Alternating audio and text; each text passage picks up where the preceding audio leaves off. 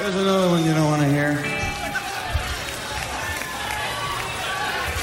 Frankly, they do I. 1, 2, 3, set, go!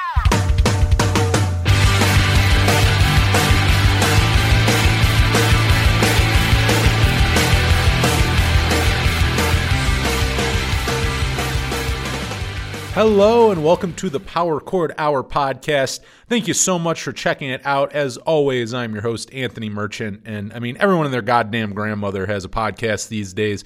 There are tons and tons of them to go listen to. Thank you for checking this one out. I really do appreciate it, and I'm very stoked here with you for the second time this week. You know, if you've not checked it out, earlier this week I released my record store episode because I miss live shows. That's something really like the biggest thing in all of this that I miss more than anything, going to crowded places or going, just being able to go places without masks, any of that stuff, forget it. I miss going to shows. I guess I do miss being in crowded areas. I miss being in crowded dive bars, at a nice sweaty show. But another thing that I miss is going to record stores, some of them are open right now, but obviously limited capacity, and a lot of them are sadly closing and everything. So not the same experience, as your normal record store experience.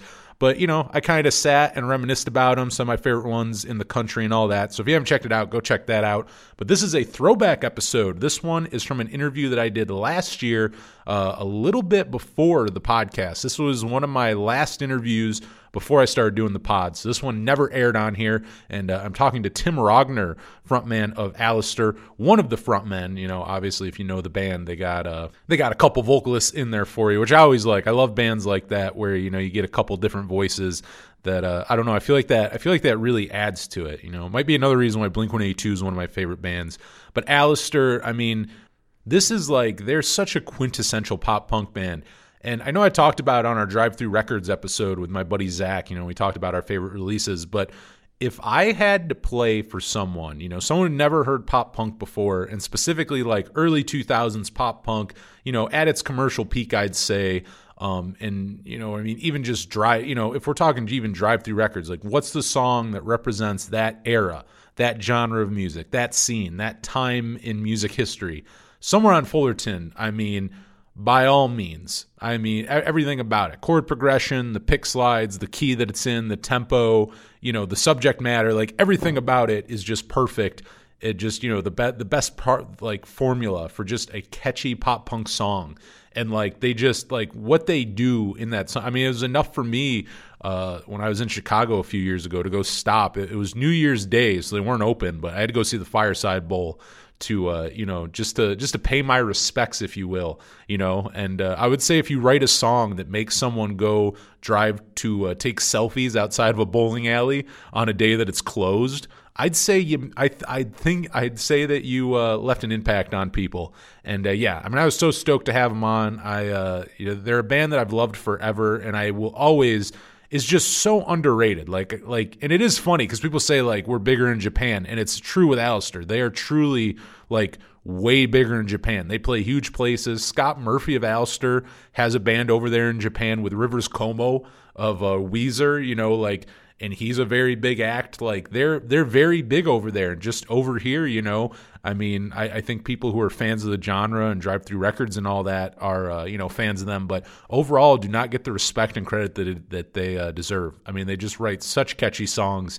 And I was very stoked to talk to Tim last year for, their 20 Years and Counting CD, where they did basically a best of, re-recorded some old ones, and then some of the newer songs are on there as well, which is a nice retrospective. A band that's been around that long. It was nice to have some range in there. And then they did a couple new songs too, just so good. And they still do that. Allister's one of those bands that knows what they're good at. And they, I feel like every album they stick to that. They'll do things like Life Behind Machines.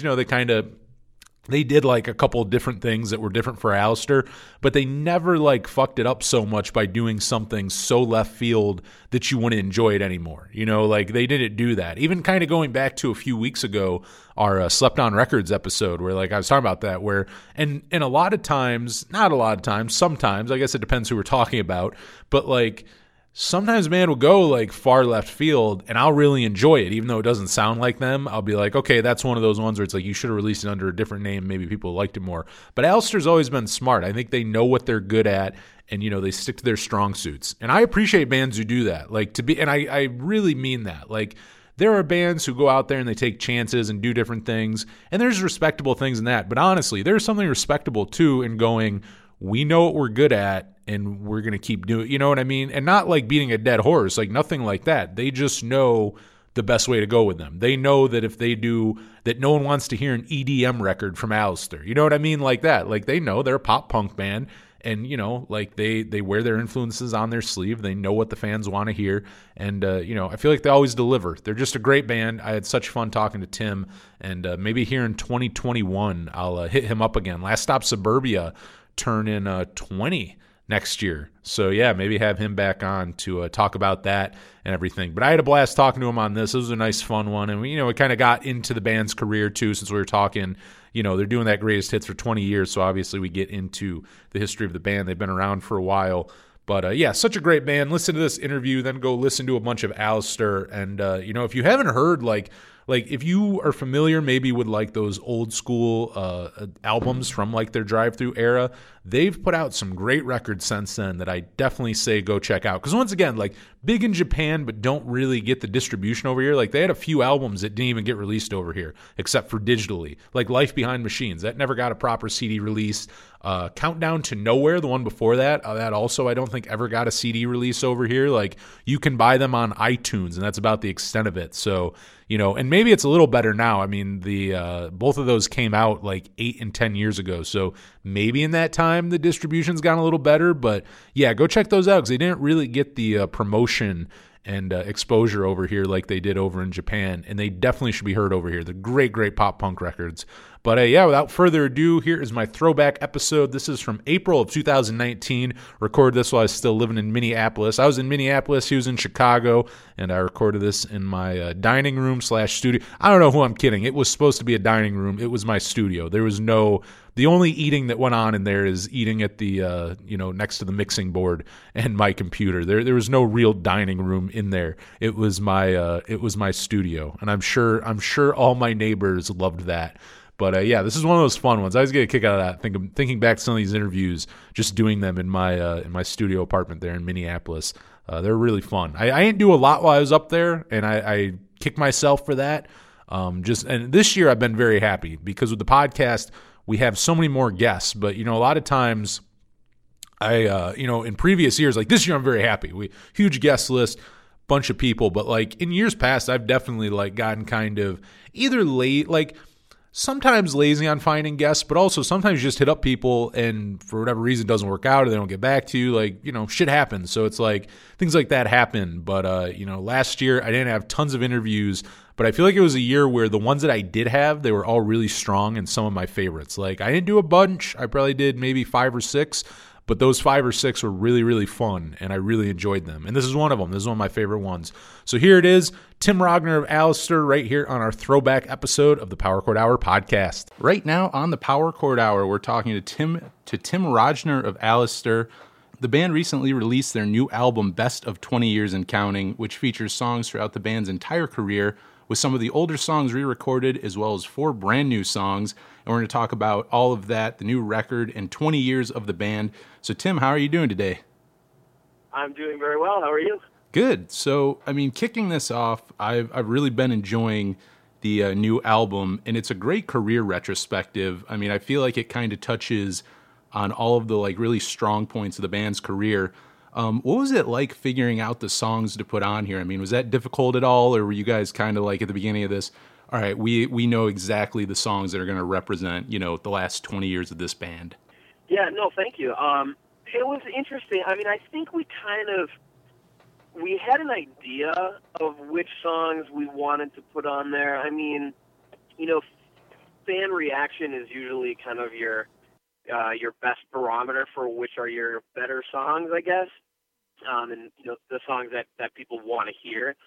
And so we probably knew going into this about is 75% or 80% of the songs that we probably wanted to redo. But there was a good handful that we kind of debated about, and we kind of talked, should we do this one? Should we do that one?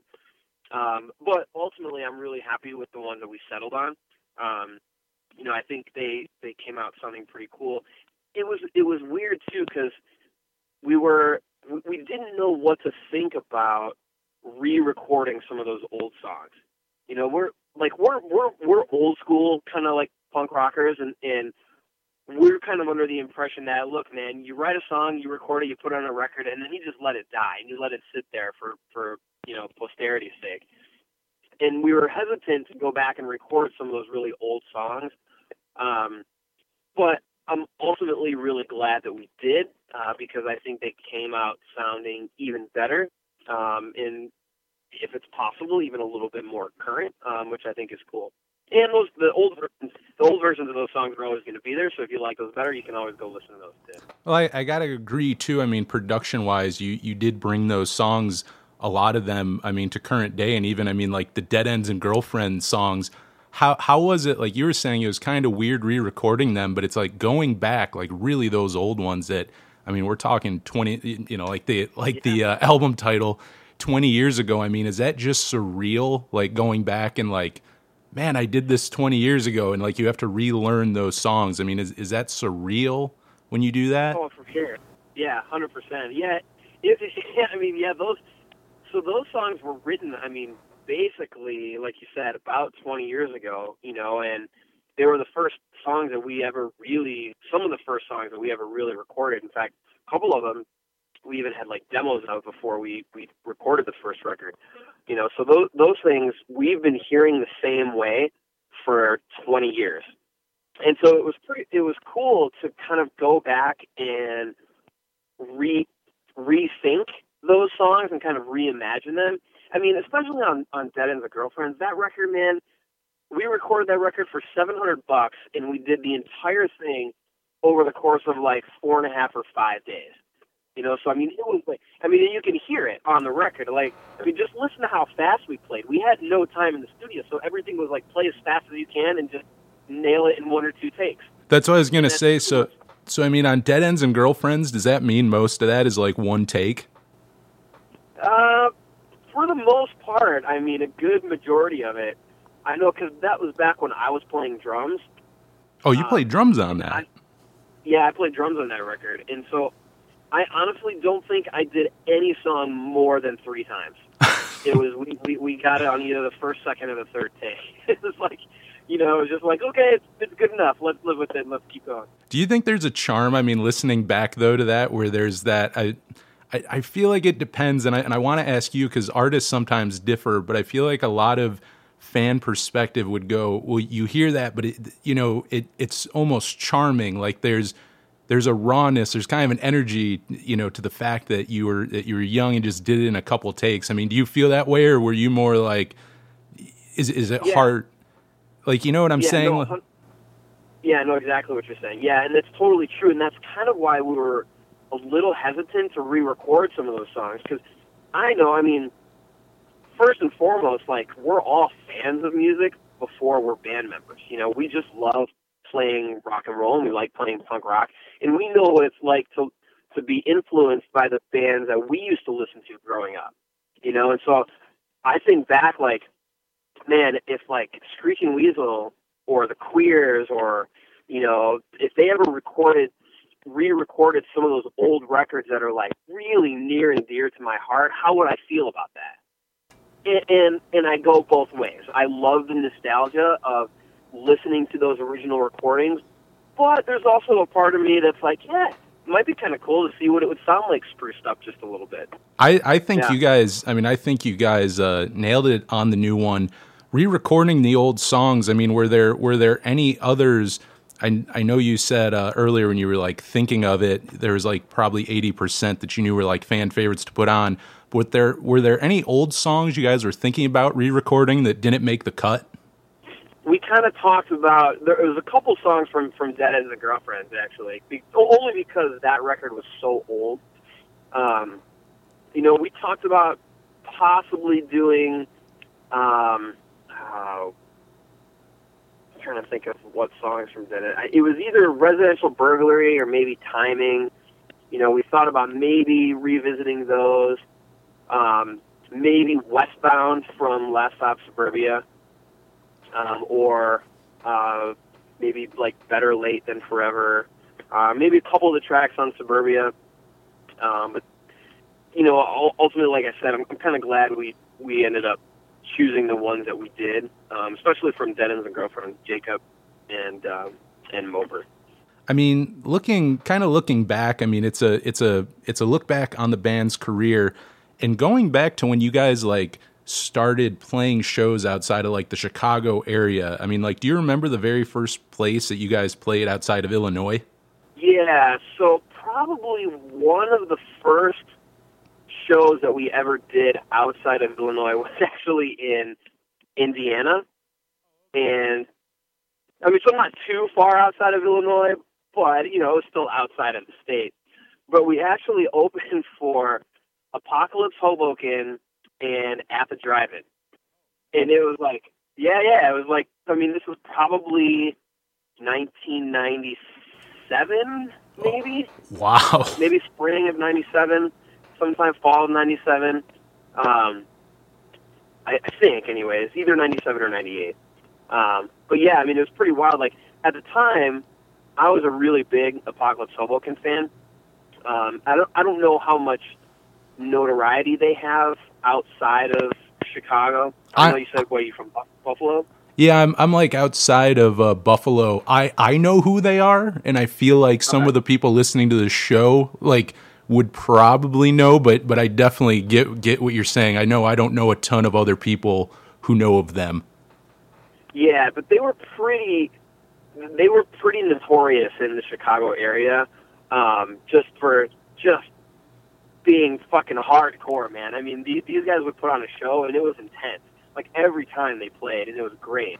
So I was a huge fan, but I didn't really know too much about At the Drive-In at the time. Like, I had a lot of friends that were into them, but I wasn't necessarily. So, that aspect of opening for At the Drive-In wasn't as cool to me as it was opening for Hoboken. And so I mean, cool to look back on it now. And then, I mean, like looking back, how soon did Allister start playing shows when you guys got together? So we originated as a three-piece, and I started the band with my friend John back in high school, and John and I had started kind of writing songs together, like either a junior or senior year in high school, and then we both went off to college, and it was just us two, and we didn't really have anyone else that we were playing with regularly. We had jammed with like a couple of guys, but they weren't really into punk rock. They wanted to play like Rush and Zeppelin and shit. And so John and I both went off to school, and that's where John met Eric, who joined the band within like a week of John meeting him, like the first day of class. And it wasn't too long after that we were able to get together and finish writing a bunch of songs and start playing some shows. In fact, I think the first show we probably played was like maybe 2 months after Eric joined the band. Oh, wow. We played like in a classroom down at U of I. What was really cool at the University of Illinois back when we were 18 is they used, I don't know if they rented out these classrooms or if they just kind of like took them over, but they used to have shows in classrooms, like in some of the halls. Really? On campus. So yeah, it was really cool. So like they would get a PA and like we would set up our stuff and they would have touring bands play there. We didn't open for these guys, but I remember going to see the Bouncing Souls in like an old dingy classroom, Less Than Jake. It was pretty cool. I mean, they had a pretty thriving punk rock scene back in the late 90s at the University of Illinois in Champaign. How many people, like shows like that, like were those decent size? Like for like how many people, I guess, can you fit in a classroom for a show? Were those decent sized shows? Yeah, they were. I mean, it also depended on who was playing, but there was anywhere from, I would say 60 to 150, 200 people there. That's awesome. Yeah, it was cool. I mean, that Bouncing Souls show that I saw was packed. Like, there had to have been at least 175 to 200 people there. And the place couldn't have held more than like 150. I mean, even just the visual of a classroom, yeah, that's a lot of people for a classroom, Yeah. even a college classroom. Yeah, it was cool, man. It was a lot of fun. I have a question, and it's a little, it's going back to Dead Ends and Girlfriends. I'm not sure how many people know this, but I was looking back, and I noticed that Rose Sahibi from one of my favorite drive-through bands, Cousin Oliver, he produced Dead Ends and Girlfriends. And I was just wondering, how did you end up recording with him? Like, how did that decision for him to be producer get made? It was actually, he was just recommended by Drive-Thru. Oh, okay. You know, because obviously Cousin Oliver had put out their record, or I think, on Drive-Thru, or it was associated with them in some way. No, they did. I actually think that was the very first Drive-Thru release, or one of them. Yeah, that's kind of what I thought too. And we knew who Cousin Oliver was. Like, we knew the band. We didn't know the people in the band, but we knew who the band was. And so Drive-Thru kind of suggested them, or Grow, to us. And we're like, yeah, that'd be cool. Yeah, have him come in the studio, and he can kind of help us, you know, put some of these songs together and help us record. And so he did. And still to this day, my favorite thing about that record is his fucking gnarly guitar solo on Pictures on My Wall. Oh, he does the solo in that? Every time. Yeah, he played the solo on that. Oh, that is sick. Yeah, I mean, I know a random band, but definitely something I was just wondering about. And, I mean, kind of on the subject of Drive-Thru, how did you guys end up getting signed back there? And actually, you guys were one of the first Drive-Thru bands, if I'm not mistaken. Yeah, we were. In fact, I think our 7-inch that they helped us release was like number 6 or 10 or something like that. Yeah, it's a weird story, you know, and it's so long ago that I don't necessarily remember all the details. But, you know, when we first started, as soon as Eric joined the band, we were writing a bunch of songs, and we recorded, like, I want to say 6 or 7 songs, just like on a shitty 8-track in the basement of my parents' house, and it sounded like garbage, and it was just total shit. But, you know, we were 18, 19, we were pretty excited about it. And, you know, so we started sending it out to record labels. And honestly, like, it was record labels that we would just see in thank you lists of other CDs of bands that we liked. Mm-hmm. And that wasn't really my role within the band. I didn't really handle that. That was kind of more John's thing. He was the one that kind of packaged up a bunch of these demos and sent them out, like, just like physically mailed them copies. And he probably sent out, I don't know, maybe 12 to 15 tapes to some different labels, and Drive-Thru was one of the only ones that actually responded. And they sent us a letter back, and they said, hey, you know what? We really like these songs. They were like, they sound like shit. The production is fucking terrible, but the songs are cool, and we like the songs. And they were like, record something else. You know, if you can, go into like a real studio and record something and send it to us, you know, and maybe we can kind of go from there. Well, at that time, we had already planned on recording we had already booked time in the studio because we wanted to put out a 7-inch ourselves. And so, you know, a month after that, we went into a studio, just a local studio in the suburbs of Chicago, and we recorded 5 songs, which we then pressed ourselves into our 7-inch called You Can't Do That on Vinyl. And so we sent Drive-Thru a copy of that, and they were like, we really like this, we love this, we want to help you put it out, and we want to do a record deal. And we were like, fucking A, all right, let's do it. Very nice. So that's kind of how it went. And I mean, like Drive-Thru is kind of a good example of this, but you guys came up in an era where I feel like compilations did stuff for bands. I mean, do you feel like I mean, I know Allister is on a ton of Drive-Thru comps and all the other compilations. Like, do you feel like those used to really have an impact on bands, like maybe early or like late 90s, early 2000s? Yeah, definitely. I know, you know, when I was 15, that was how I found out about a lot of bands. In particular, that's how I found out about bands like Homegrown and Bouncing Souls. Is that I got comps that they were on. I was like, man, this song is awesome. I love this band. You know, I kind of lost track on how many compilations Allister has actually been on, so I can't. It's hard for me to really gauge, the influence that we've had on some of those comps, or how, readily available our stuff has been to people who have picked up those comps. But it's absolutely helped our band, especially because of those drive-through comps. And how are the shows that you guys just played in Japan earlier this month? I know you guys did a quick little tour over there. Yeah, we just got back about 9 days ago or so, and we were there. I think we did either 7 or 8 shows, but they were awesome. I mean, they were great. They were probably some of the funnest shows that we've ever done collectively as a band. We were pretty stoked. Like, every show sold out pre-sale. Oh, nice. So it was really, really fun. We got to see a lot of old friends that we've known for a while, since we've been over in Japan a bunch.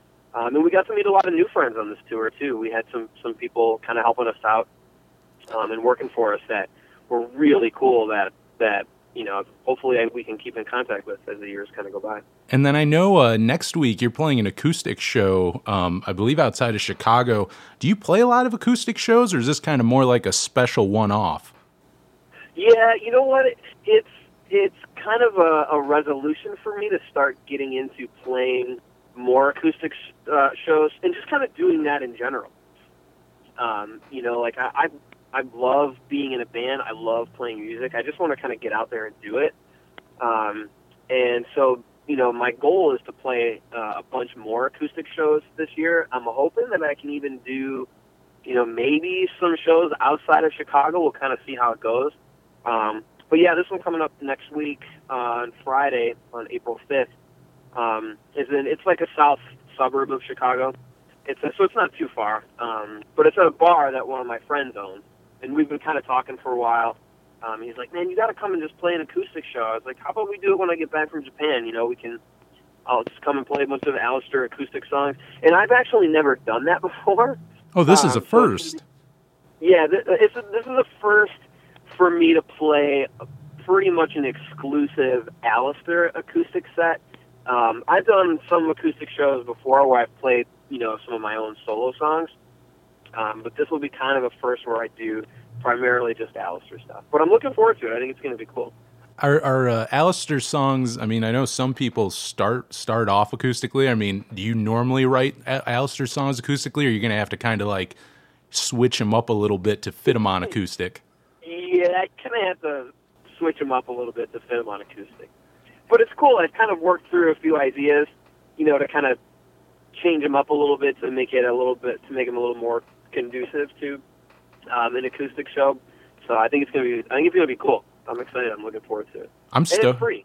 Oh, very nice. So if anyone's in the area next week, go check that out. You said that was right in the suburb of Chicago, south suburbs? Yeah, it's in the south suburb called Blue Island, and the bar is called Blue Island Beer Company. Okay, very nice. And, for Allister, is there any more planned for 2019 for you guys? Well, we're not 100% sure. We're trying to work out some plans to possibly do just a short tour during the summer. We're kind of putting together the logistics of it. It's difficult for us right now because, we all have, real jobs. We all have kids. And then Scotty, our bass player, lives full-time in Japan and plays in a couple bands over there. So, it's hard to find time for all of us to kind of get on the same schedule. But we think we may have some dates lined up for the summer, but we're not 100% sure yet. So that would be the nice thing. If you start doing more acoustic shows, you can get out there more, play, kind of get some more ground. If it's just one of you, might make it a little easier. Yeah, and that's what I'm kind of hoping for, because sometimes when I'm available, the other guys aren't, and when they're available, I'm not. So, even if I can do things just on my own, just play some acoustic shows here and there, kind of keep the band name out there. Hopefully, people will come out and get a beer with me and hang out. I know I definitely will. I caught you guys when you played Buffalo last time, maybe 2014 with MXPX, and the one in Pittsburgh too, like the night before. So you guys, I mean, I try to catch you anytime, but I know you don't play the States as much. So yeah, that would be Cool. that would be so cool if you started doing acoustic shows. Yeah, for sure. I'm actually just now starting to kind of think about maybe doing just a short acoustic tour. So I don't have any details. Like I said, it's just in the planning stages, but definitely keep an eye out for it. No, that will be awesome. And I mean, as we're winding this up, we're gonna have this interview, and then we're gonna play a bunch of stuff off 20 Years and Counting. And Cool. the first song we're gonna play is the new version of Somewhere on Fullerton, and it matches. I had a buddy who had a question for you, and it goes along with it. He was wondering, on the original recording of Somewhere on Fullerton, what guitar and amp did you use on that? He says he absolutely loves the sound on that song. Oh, cool. Thanks. Yeah, so on that record, I think the majority of that record, I was using a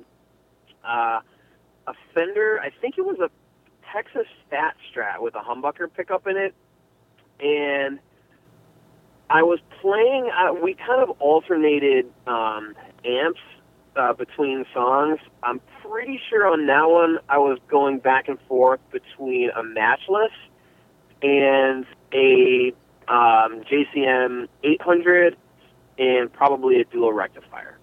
I did guess the 800 right. When he asked me that question, I was trying to guess what you played, and I did guess an 800 on there. That was the one I got right. Nice. They do have a pretty distinct sound, which I like. And I got to agree with them. I mean, I think that record has some really nice production. And while we're on the subject, actually, of gear, on the new record, I mean, what did you play primarily on the new album? So this is pretty interesting, right? So because we have such busy schedules, and we don't get a chance to get together very often, and like I said, Scotty lives in Japan full time. Mm-hmm. In fact, I think he only comes back to the U.S. maybe once or twice a year. We had to end up recording this newest record and re-recording all these songs essentially out of my bedroom. Really? Yeah. And so, but that's what's so rad about modern technology these days is that you can do that, right? And it still sounds pretty fucking good. Yeah, we went into a studio to record the drums. We recorded all the drum tracks at this studio called Always Be Genius in, I forget what town it's in, Merrillville, Indiana, I think. It's like an hour and 20 minutes outside of Chicago. So we spent 2 days doing all the drum tracks there, and then we took all the drum tracks back to my house, and I would basically record all the guitars and then send all the files to Scotty, and he would do all the bass. And then I would do all my vocals and send them all to Scotty in Japan, and he would do all his vocals in his house in Japan. And then we took everything and sent it to our buddy Mark, who mixed it all down for us. Oh, that's awesome. So I played most of the guitar tracks I played using my Les Paul Jr. There were some that I used Gibson Special, and a couple other ones that I used like a modified Ibanez. I forget what it's called, but it's like a modified Ibanez. And I just recorded that into some guitar reamps, and then our buddy Mark just tweaked some things and made it sound pretty cool. I think it sounds great. I can't. It's funny on an album like this. I mean, if you think back 20 years when you were recording that album, you probably never would have guessed that at one day you can make this album that sounds so good just from sending emails to one another, just writing it. You can now record and write music like that and have high quality from your house. Yeah, it's crazy. And the coolest part about it is that now it gives us the opportunity to do another record. We're kind of talking about, starting the wheels in motion to do another record. And since this one, we figured out we were able to do it this way, the next one's going to be a breeze. Very nice. Now we're about to play Somewhere on Fullerton, but before we do that, I wanted to ask you, since the song is about a Fireside Bowl in Chicago, the whole reason I even know that location is from this song. I wanted to ask you, what was your favorite show Allister ever played at Fireside? Oh boy, a favorite show that we ever played there? I don't know. It's hard to say. They kind of all blend together. We probably played there maybe 3 or 4 times, maybe 4 or 5. And I don't know if I have a particular favorite. Like, none of the shows that we ever played there like really stood out to me. It was just really cool that we were able to play there. How about probably the first one maybe that we played was the most special just because it was the Fireside. How about shows you saw there? Is there one that stands out like as a favorite or one of your favorites? Yeah, there's 2. So one, and probably my favorite, was the first show that I ever saw there, and it was actually probably the first show that I ever saw in my life when I want to say I was like 15.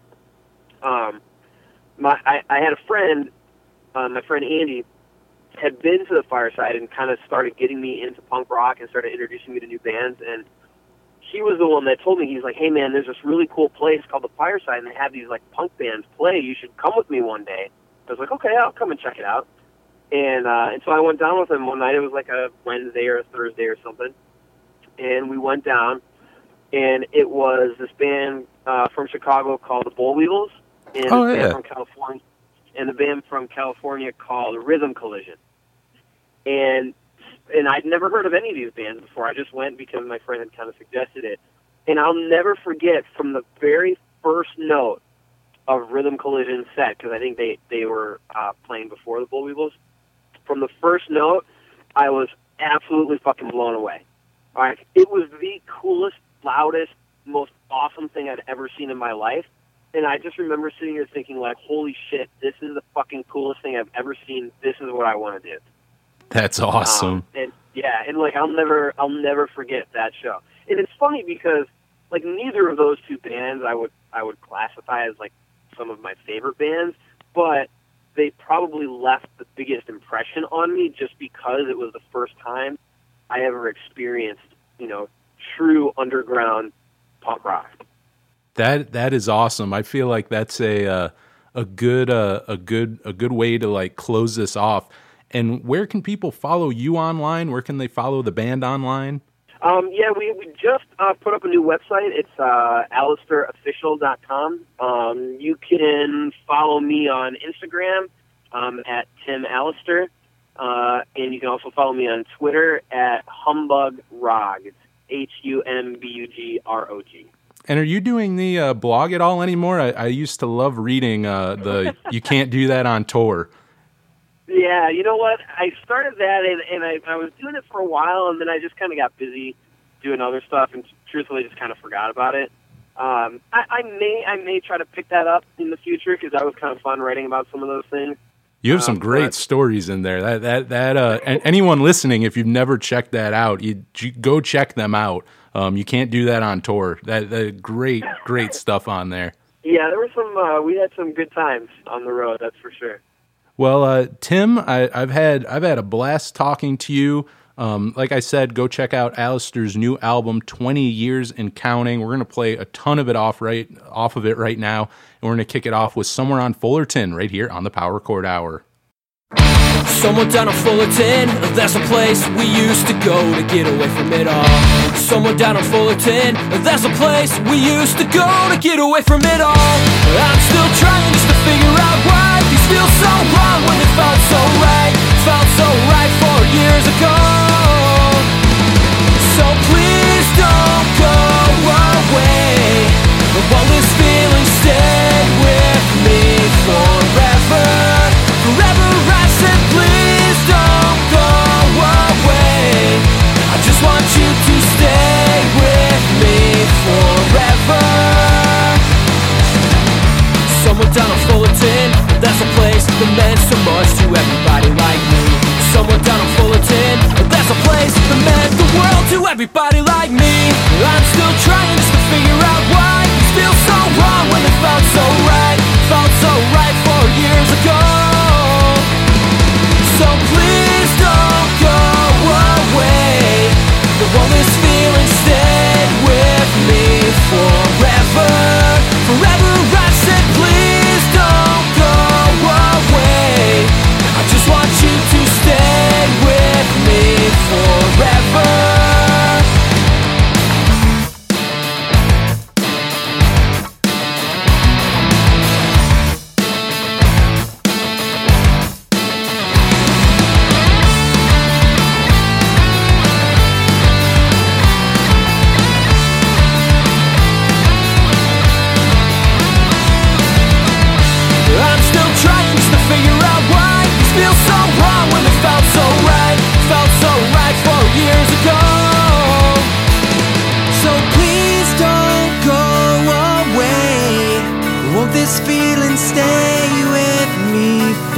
forever, forever. I said, please don't go away. I just want you to stay with me forever, forever. I said, please don't go away. Will this feeling stay with me forever, forever? I said, please don't go away. 'Cause all I want is you to stay with me.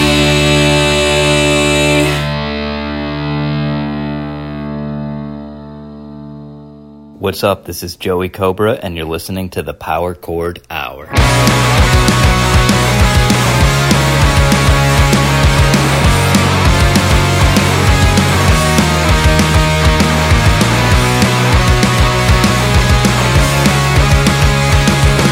Careless, when I play things back, I feel careless with the words I said, and I panicked as you turned to leave. We both said things that we didn't mean, but if we make it through this, then we can get through anything. Stay with me till this dust cloud leaves.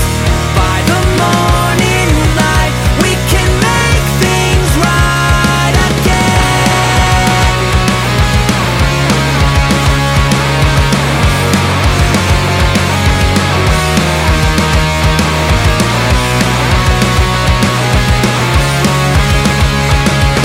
Memories of the way things were, all these memories have become a blur, and I panicked as our moment passed. We both did things that we can't take back, but if we make it through this, then we can get through anything. Stay with me, and I'll be all you need. If you just take hold, I won't let you go. So just stay with me till this dust cloud leaves. By the morning light, we can make things right again.